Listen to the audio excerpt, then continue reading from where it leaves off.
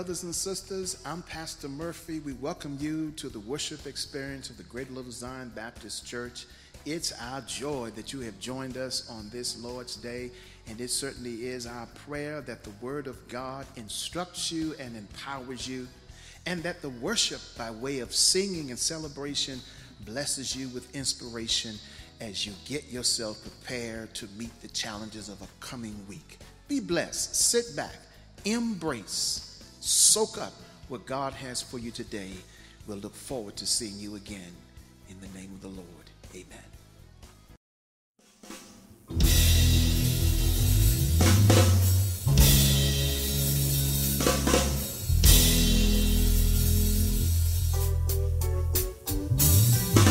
We just stopped by here this morning to let y'all know that we owe the Lord.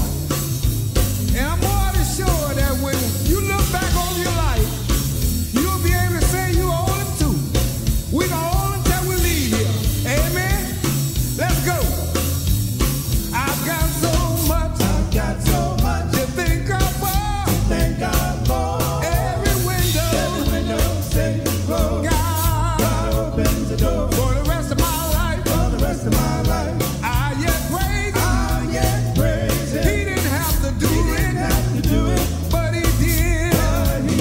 I've got so much to thank God for. Every window, say, God opens the door. For the rest of my life, I yet praise him. He didn't have to do it, but he did. There were times in my life I had to walk alone. I even had so-called friends try to make me a stepping stone. I stay faithful to the word of God, 'cause the word is true. Lord, I'm standing here today, and it's all because of you. I got so much to thank God for. Every window, say, God opens the door. For the rest of my life, I yet praise him. He didn't have to do it, but he did. There were times in my life I had to walk alone. Come on. I even had so-called friends try to make me a stepping stone. I stay faithful to the word of God, 'cause the word is true. Lord, I'm standing right here, and it's all because of you. I got so much to thank God for. Every window, say, God opens the door. For the rest of my life, I yet praise him. He didn't have to do it, but he did. For the rest of my life, for the rest of my day, his word I'll trust and obey. You know what? I owe the Lord. I owe the Lord. For my life, I owe the Lord. Lord, I owe you. For my health, I owe the Lord. And my strength, I owe the Lord. Lord, I owe you. Lord, you've been mighty kind.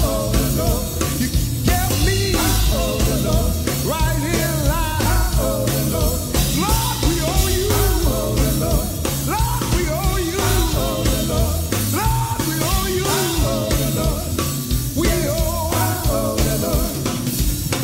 I owe the Lord. You owe the Lord. We owe the Lord. Lord, we thank you. I owe the Lord. You owe the Lord. We owe the Lord. Lord, we owe you. I owe the Lord. You owe the Lord. We owe the Lord. Good morning and welcome to the announcements for the activities here at Greater Little Zion for the week of September 26th. As a reminder, a schedule of the recurring online meetings and other community activities can be found on the GLZBC website, along with other information. The Christian Education Ministry invites you to the Youth and Young Adult Sunday School held each Saturday morning at 10 a.m. It's a great time to gather and participate in lively discussions that have practical application for all of our youth and young adults. Sister Tara McRae is the point of contact, and the Zoom link is provided in each weekly email. The Christian Education Ministry also looks forward to your participation in the Adult Sunday School, where the study for this quarter focuses on celebrating God and addresses acts of worship and praise that celebrate both God's divine attributes and God's actions. Each lesson is led by one of Zion's own dynamic teachers and offers a wonderful opportunity for discussion and to share experiences.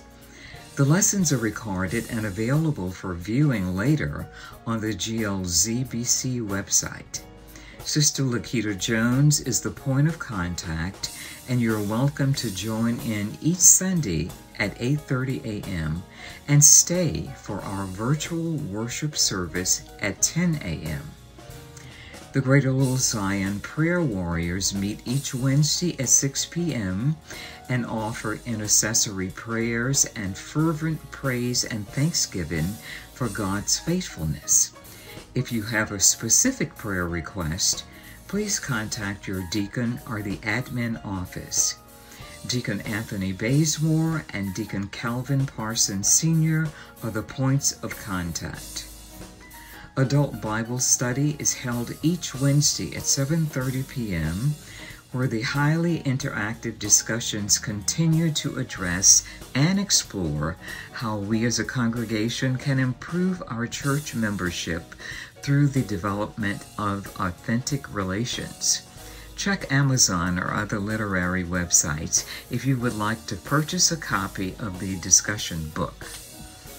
If you've already donated a $25 Visa gift card to support the Evangelism and Missions Ministry in their endeavor to provide extra blessings to families in need during the upcoming holiday season, the ministry extends its sincere appreciation. Please note that Visa gift cards are still being accepted through December 11th, and you're asked to please consider donating towards this cause. You can either mail them to the church or deliver them to the admin office on Wednesdays of each week. Deacon Nolan Crockett, Sister Kathleen Crockett, and Deacon Anthony Bazemore are the points of contact. Don't forget to mark your calendars and join the Family Ministries Couples Zoom session on Friday, October 15th at 7 p.m. The discussion on the topic of the submission cycle, love and respect, will be co-facilitated by Deacons Anthony and Terry Bazemore. The link to this study, along with discussion questions, will be provided upon request, so please contact them for additional information. The Family Ministry is closing out their September prayer focus on restoration of the family. However, you're asked to please continue offering prayers for families to be rejuvenated and recharged and to seek God's direction in their lives. Please check your emails for a message from Zion members Sydney and Jordan Rhodes, daughters of Lady and Chip Rhodes. Sydney and Jordan are both longtime Girl Scouts, and they are soliciting your support for a magazine, nut, and chocolate fundraiser for their troop. Along with Sydney and Jordan, if you know of other Girl Scouts who are family or friends, please consider supporting them in this endeavor to raise funds for their upcoming activities and provide aid in the community. The Prince William County Alumni Chapter of Delta Sigma Theta Sorority Incorporated is hosting an HBCU virtual college fair on October 16th from 8:30 a.m. to 2 p.m. If you or someone you know is interested in attending this virtual session, please check your Zion email for the registration link or the QR code to reserve your place. The Young People's Ministry of the Northern Virginia Baptist Association, Incorporated, invites you and your family to participate in a series of town hall conversations on stress and anxiety and the impact of recent events on the spiritual and mental health of individuals, our families, churches, and communities. The first of this series will be held on Saturday, October 2nd from 10 a.m. to 11:30 a.m. Zoom information will be in a follow-up email. Just as a reminder, if you're not receiving weekly Zion emails, please contact the admin office to update your email information. For additional church information, please visit the website at glzbc.org. Thank you, and have a blessed week.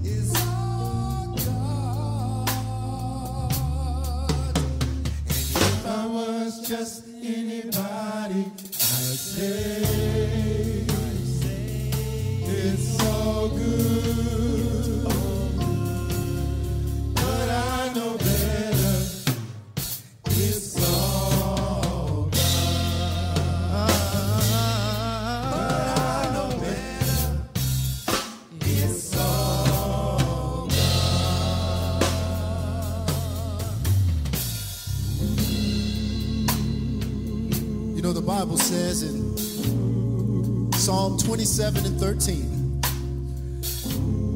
David said, I had fainted, lest I believe to see the goodness of God in the land of the living. And what we've come to understand and know is that even when it doesn't look good, It works for the good, for all those that are called according to his purpose. Y'all help me say it. It's all good, and it's all God. Everything going on in my life, I know it's all God. Had a few hills to climb. Oh, I don't know what you're facing in your life, but I know it's all God. Said it's all good, yeah, yeah. And it's all God. Said it's all good, y'all. And it's all God. Had a few hills to climb. Oh, I don't know what you're facing in your life, but I know it's all God. Said it's all good, y'all. And it's all God. Said it's all good, yeah. And it's all God. It's all good, yeah. And it's all God. Said it's all good, yeah. If I was just anybody, I'd say it's all good. It's all good. But I know better. But I know better. But I know better. It's all God.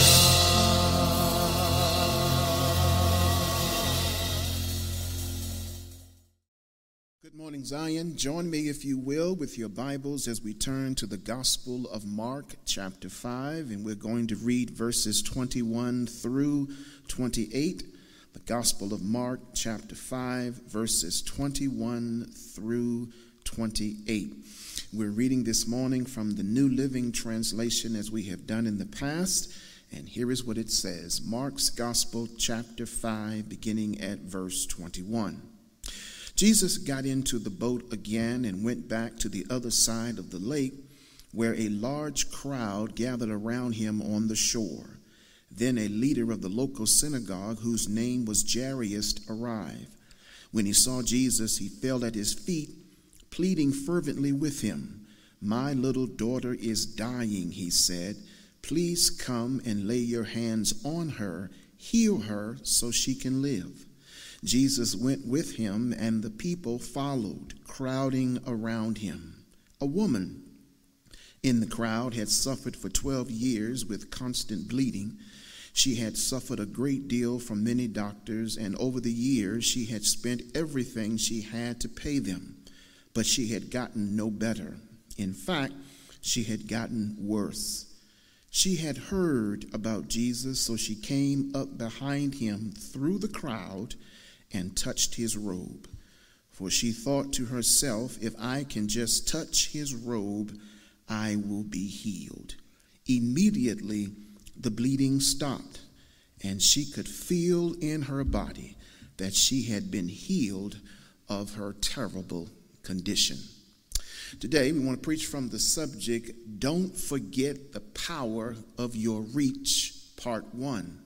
Don't forget the power of your reach, Part 1.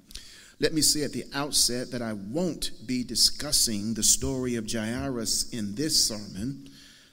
It's reserved for Part 2 because Jairus was searching for the touch of Jesus for his daughter. However, in this story, the concentration is on the woman who reaches for the touch that heals her body. So we want to spend our time looking primarily at the life of the woman and reserve the healing of Jairus' daughter for the next sermon as we watch how Mark used this interesting literary concept to mold both stories together. So in the previous weeks, I have attempted to pass along to you what appears to be the central theme related to the ministry of Jesus. It appears to me that as we look at Jesus in the gospel narrative, he was focused upon a person's liberation, simply meaning he was looking at trying to release them from multiple forms of bondages and oppression. He secondly seemed to have worked to infuse within the life of those he was liberating. He wanted that infusion through that liberation to simply be that their life would be moving from the atmosphere or the attitude of shame to self-worth. He wanted to erase the shame that life had brought unto them and elevate the self-worth that exists within them. Then there was another thing. It appears that Jesus took their liberation seriously because he wanted them to know that their liberation actually is not complete without spiritually constructing or reconstructing or deconstructing, to many instances, their lives for human wholeness. Now, why that mission? Why did Jesus believe that that mission was so important? Well, one way to answer both questions is to consider or to understand the world in which Jesus lived.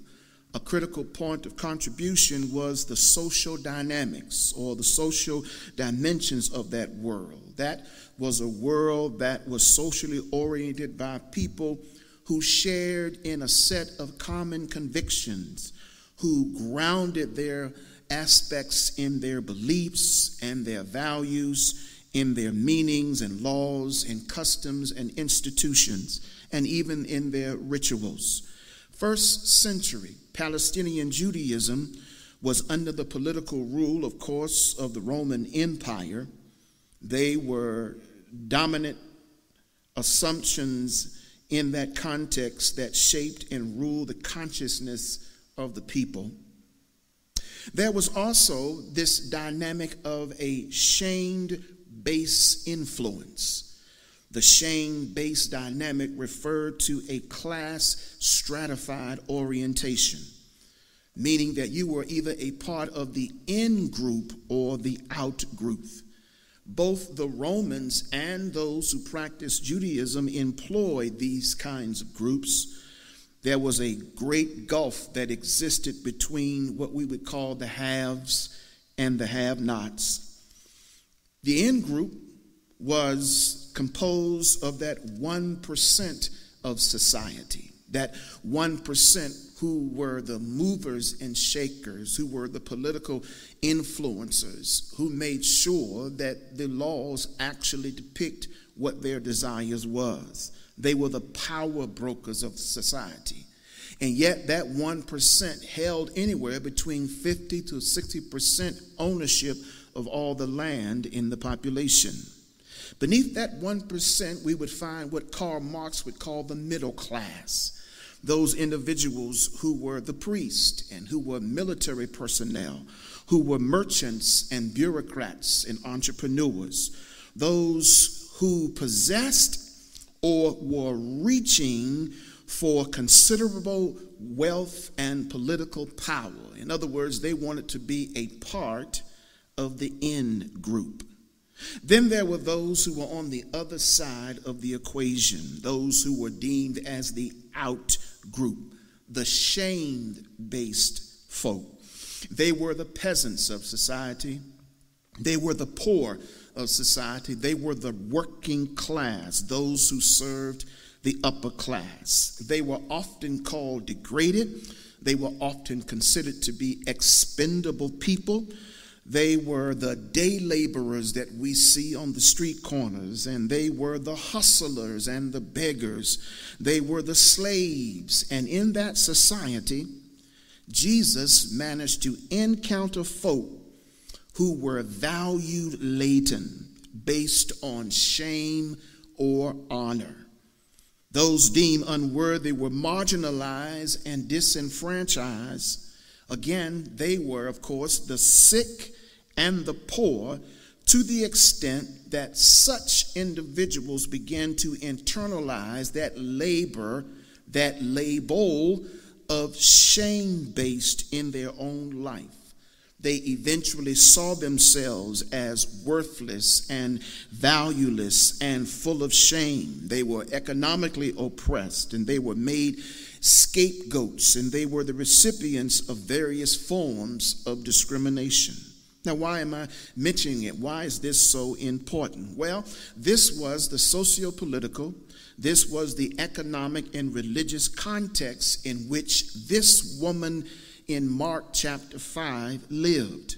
She was a woman in Palestinian society who had marked herself as one of low status. Better said, they had marked her as one of low status because of her condition.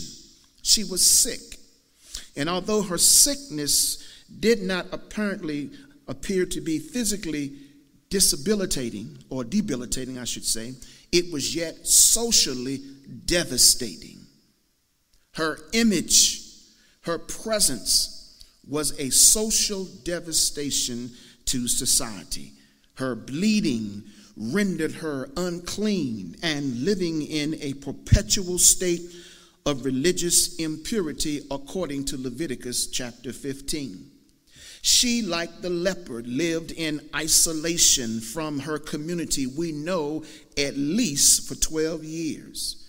She has a debilitating health condition coupled with her living in poverty, which will eventualize in a declined health situation.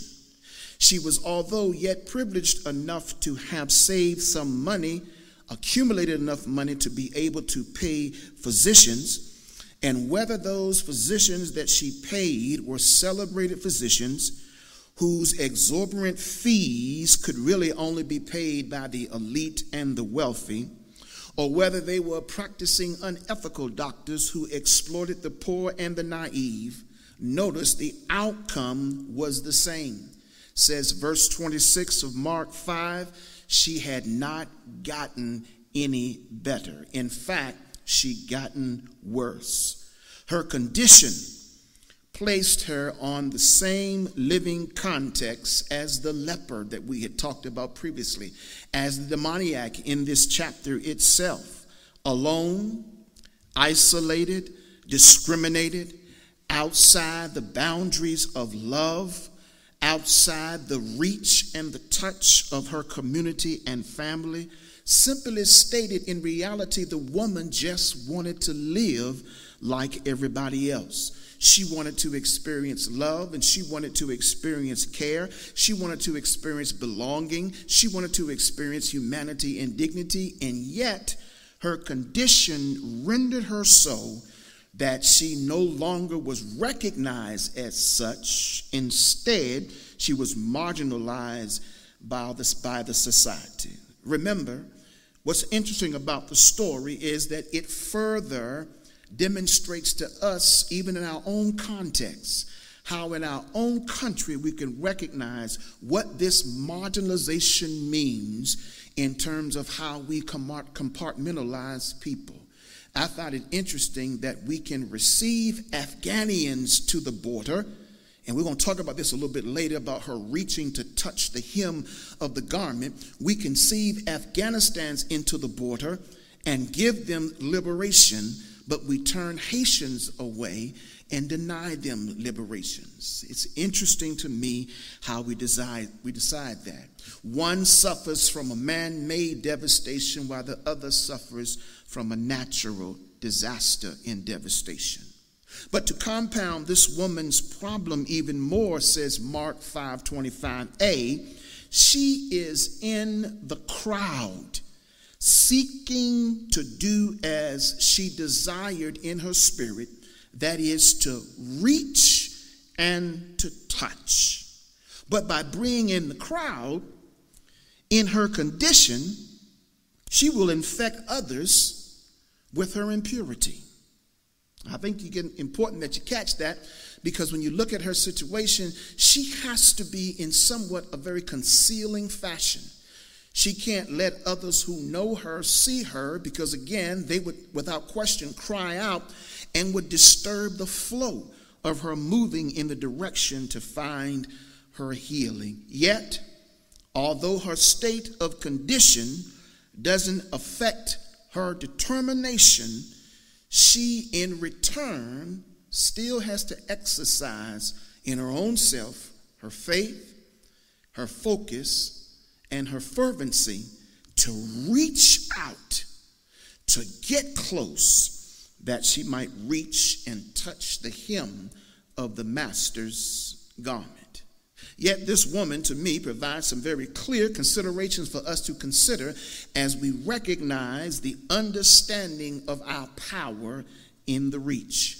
She's been labeled among those who often are made to forget their power to reach.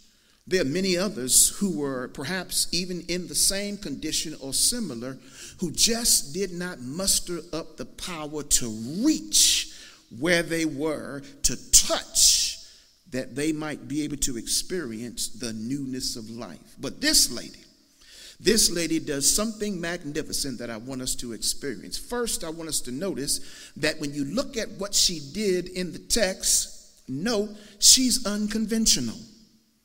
She's a woman who is unconventional. Look at what she does. She makes clear to us, reading her story backwards, she makes clear in her maneuvering, look at what the text says, through the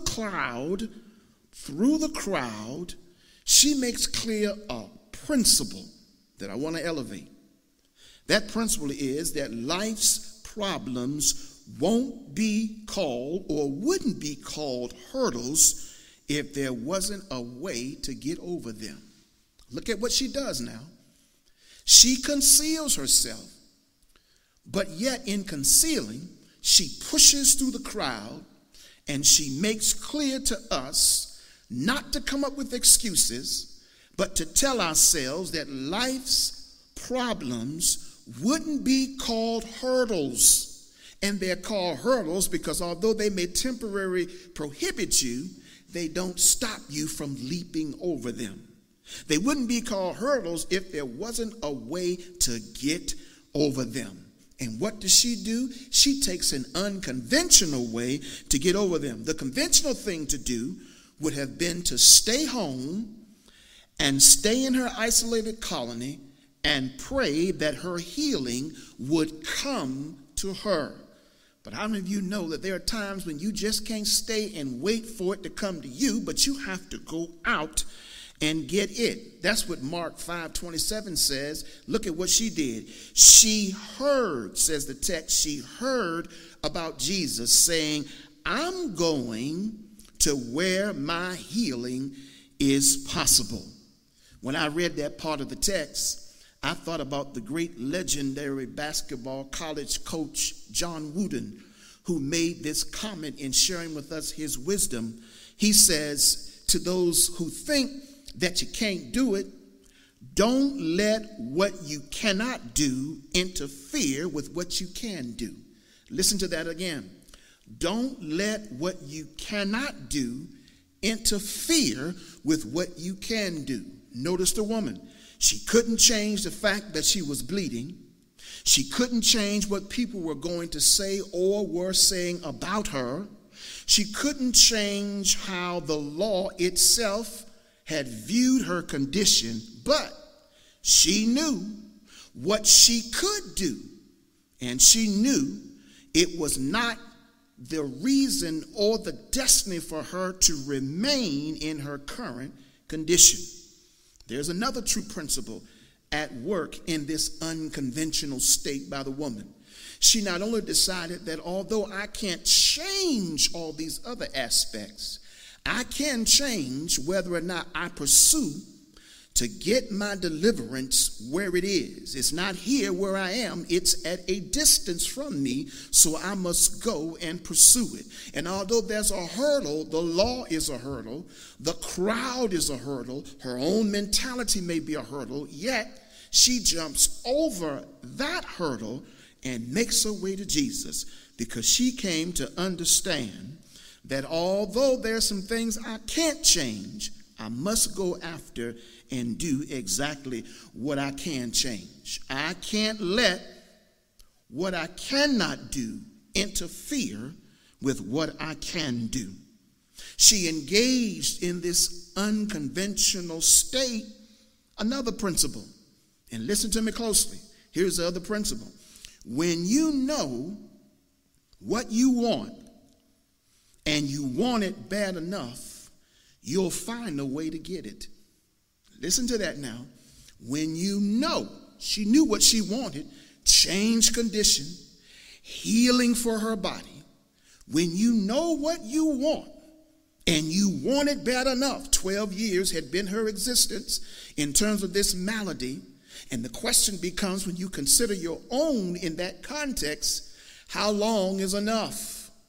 Because if you're waiting around for the right moment may never come. You've got to go and seize the moment that you have. And this woman says to me, when you know what you want and when you want it bad enough, you'll find a way to get it. And what does she do? Didn't matter to her what the law says. She found a way to conceal herself and to protect herself from the law. When she heard about Jesus, she found a way to get to her healing. Do you see yourself in that text? Do you see how you may need to be unconventional to get your liberation? I'm reminded of a story in John chapter 9 where Jesus demonstrates how you have to be unconventional from time to time. Rather than to send a man whose condition requires that he has an ophthalmologist, a professional, a specialist in vision and eye care, Jesus goes unconventional on us. He uses dirt and saliva. He applies immediately on the man's eyes and then directs him to go wash in the pool of Siloam.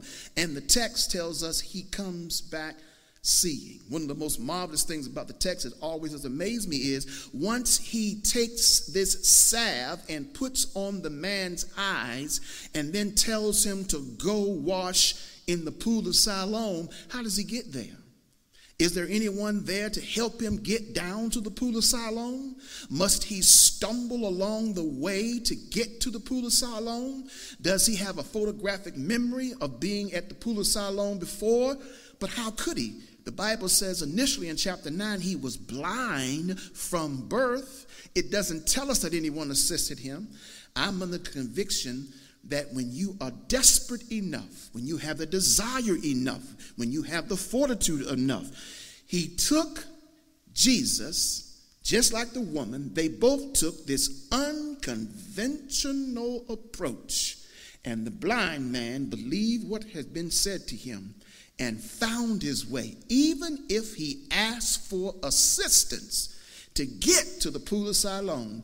He got there, washed his eyes, and came away seeing. Why?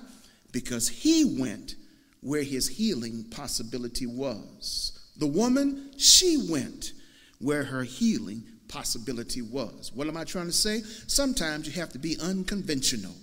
You can't always follow the script the way that you've laid it out. You've got to take the side road and go down sometimes and go up sometimes and go around sometimes to get to where you need to be. And this woman did that. She took an unconventional approach and made her way through the crowd so that she could do the one thing she believed that would bring her body relief, to reach and to touch the hem of his garment. There's a second thing about the woman. Not only should you notice her being an unconventional person, but notice how she does the unthinkable. Mark 27 says, chapter 5, verse 27 says, she came up behind Jesus, watch this point again, through the crowd. She decided that her impure condition deemed by the law would not stop her from getting in the crowd. She could have very well decided that I already know what the law says, because that's what Leviticus 16 says. It made it unthinkable in her condition that she'd even get in the crowd, and yet she manages to push her way through the crowd. But in doing the unthinkable, she yet underscores what I contend to be another principle. Here it is.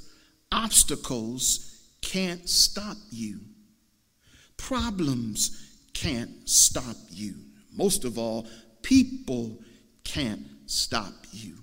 Only you can stop you. Listen to that now. The people very well may try to delay, but they can't deny.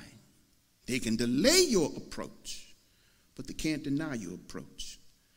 And I might say that to contend that some of us have experienced a moment where we didn't get the promotion, we didn't mature the way that we thought we would, we didn't break away from those toxic relationships, we didn't finish our college degree, we didn't launch the business as we had the vision to do so, because no one else stopped us.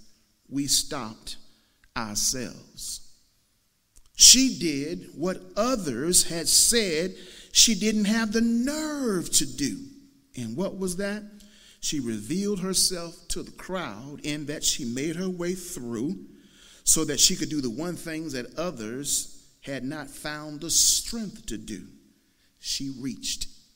See, I'm also a believer that there was somebody else in that crowd, or there were those who were on the peripheral who knew who she was based on the garments that she wore. They knew who she was based on her walk. There were characteristics about her that they knew, and I believe they stood back in amaze, wondering, does she have the nerve to get in that crowd, knowing that she is bleeding, she is unclean, and she does. And yet she did what some of them couldn't do as well. She mustered the strength to reach when she got in the crowd. And that's what I think God is trying to get you to do now. Reach, get through the crowd, do what they don't expect for you to do. And in return, watch what happens. You do the unthinkable. It amazes people, but more importantly, it amazes you. But notice another thing. She not only practiced the unconventional, she not only did the unthinkable, but look what happened. She ended up experiencing the unbelievable. Look at what verse 27 says.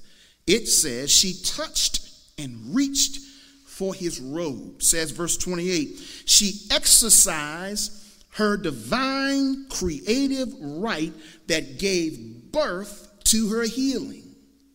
Not just getting through the crowd, not just deciding to get in the crowd, but she did something that we often neglect and we've been given the divine gift to do.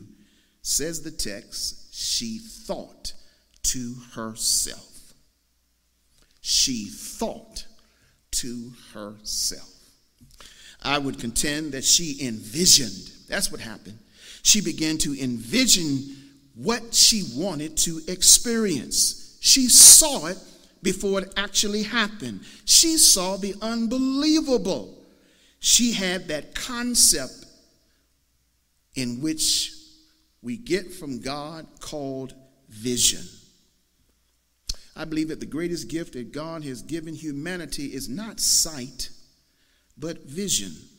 You see, sight is a function of the eyes, but vision is a function of the heart. It's that mental picture of your destiny.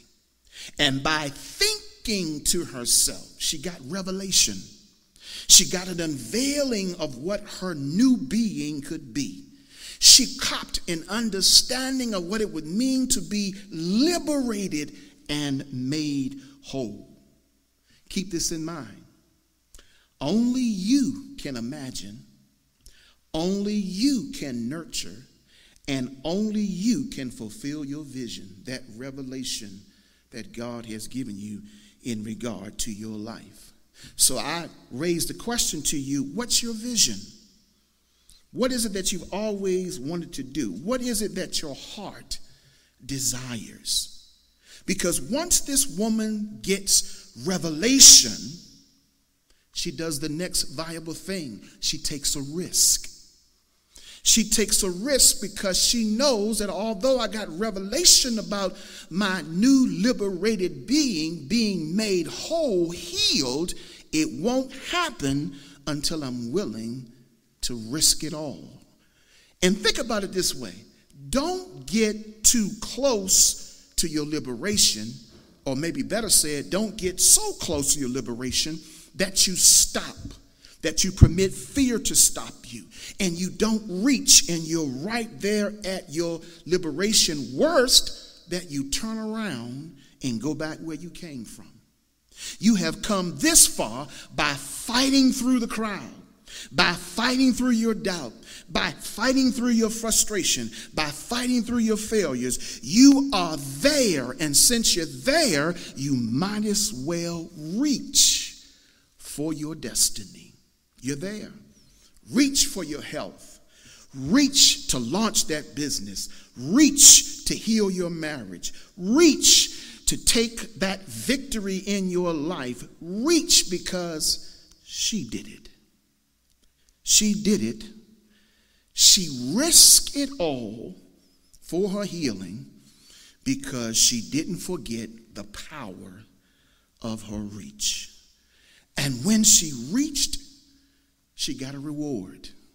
She got revelation, she took a risk, and she got a reward. It says verse 29, immediately the bleeding stopped, and she could feel in her body that she had been healed of her terrible condition. Let me close by saying that in this year of recovery that we are in this now 18 months of a pandemic, I need for you to keep in mind it's imperative that you continue to reach for your blessings, that you continue to reach for your liberation, that you continue to reach in the midst of this pandemic. I need for you not to forget the power of your reach. Now, here's a critical point. The Bible says that she said to herself, if I could but touch the hem of his garment, I will be made whole. I'll be healed. Why the hem? What makes this hem so critically important? Well, if you understand Orthodox Judaism, that is that men wore a tunic that basically reached down just below their knees. The wealthy, those who had money, who were the elite, wore the tunic that reached all the way down to their feet. But the common man, the person who could somehow afford or be giving a tunic, in return, they would place initially on the four corners of that tunic tassels. Over time, that changed, and they started to round the corners around at the bottom of the dress wear, and they put tassels there. But they just didn't put them there for decoration. Every New Testament custom has its root in the Old Testament. And in Numbers chapter 15, verse 38 and 39, listen to what the word of God says to Israel. Speak to the children of Israel, Moses, and tell them to make tassels on the corners of their garments throughout their generation, and to put, here it is, a blue thread in the tassels of the corner. And you shall have the tassels that you may look upon it and remember the commandments of the Lord and do them. And that you may not follow the harlotry to which your own heart and your own eyes are inclined, and that you may remember to do all of my commandments and be holy before the Lord. Now, let's go back and reiterate. Remember, she couldn't reveal the woman who she really was, couldn't reveal that to anyone around her because that would be a serious crime. So again, she conceals her identity. Anything or anyone who touches her would become unclean. So as I said before, upon that revelation, she takes a big risk. But her risk is in the belief that there is healing in the hem of the garment of Jesus. What did she know that gave her such assurance that this Jesus, remember she's a Jew, this Jesus is the Messiah, the one who would bring liberation and salvation, the one who would bring healing. Something assured her that in touching him, he was really the Messiah, and that she would receive healing by the touch of his garment. What does that have relation to the Old Testament? We're back there again, and here it is. According to the prophecy in Malachi chapter 4, verse 2, it says, "But you who fear my name, the Son of Righteousness, shall arise with healing in his wings." Now, what's interesting is that the word wings used in Malachi 4:2 is the same word as borders used in Numbers 15:38.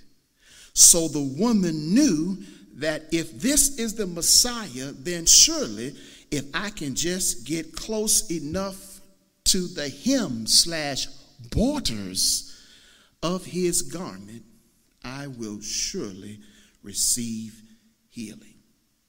She was embracing the promise that the Messiah had healing in his wings. She looked upon Jesus and believed that he was the one who claimed who he was. When she touched the hem of his garment, it was the exact same thing as touching him. She looked at him by faith, and when her faith touched his grace, she was healed. She came to the right person in the right manner and received what she had went after. This, in return, is the great faith she put in the scriptures. See, remember back in Numbers 15 about this whole idea of these are the commandments. These tassels are to remind you of the commandments of God. She put her faith in the scriptures as well as having enough faith to trust Jesus that he's the prophesied Messiah to come. By her faith, says the text, she was healed instantly. And let's read the text again in closing.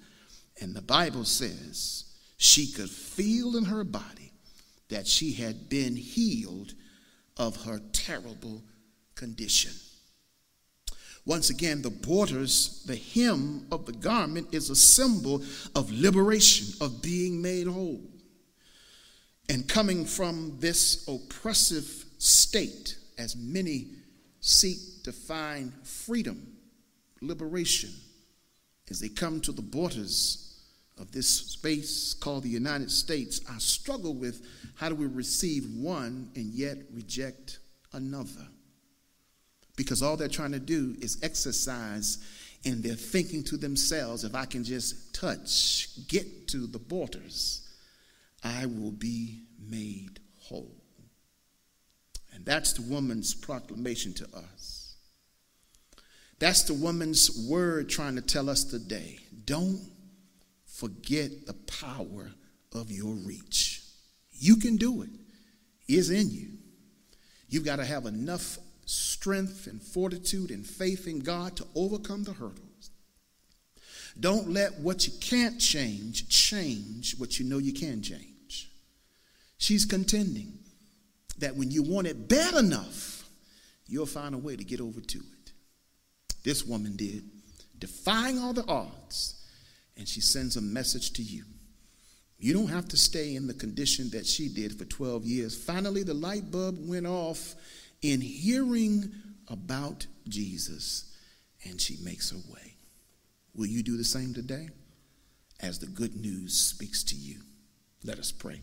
Lord, thank you for the time in which we have had to share in this moment of proclamation. And we pray in Jesus' name that you will lead someone today who arguably is trying to make their way through the crowd. May they continue to do so even in the midst of struggle and fight. May they not give up but persist, that they may touch the hem of your garment, by faith, that they may reach and be able to experience your divine healing. Today, I'm proclaiming by faith that somebody's name is going to be written in the Lamb's Book of Life. Today, I'm proclaiming also that somebody today is going to reorient their life. It's going to be changed, never to be the same, because they recognize the power of their reach. In Jesus' name, amen. Well, I pray that you did that you allow the Holy Spirit through this text to speak to you, to reach and touch the hem of his garment. We do that by faith, by remaining faithful to the scriptures, believing that God says in his word that he loves us and that he forgives us and that he has come to set the captive free. That's my prayer, that you walk in your liberation on this Lord's Day. We'd love to hear from you. If that happens, if you would let us know, drop us a line to let us know that today, on this Sunday, my life has been changed and I know I will never be the same. In the name of Jesus Christ, our Lord. We thank you for tuning in. We thank you also for continuing to support this ministry. And we pray from this day forward continuously that God will continue to bless you. And you end up in return blessing us as we co-labor in kingdom business together. Well, always remember that God loves you, and so do I. And I want you to have a blessed, wonderful day and week, expecting to reach and touch that you might be made whole. In Jesus' name, amen.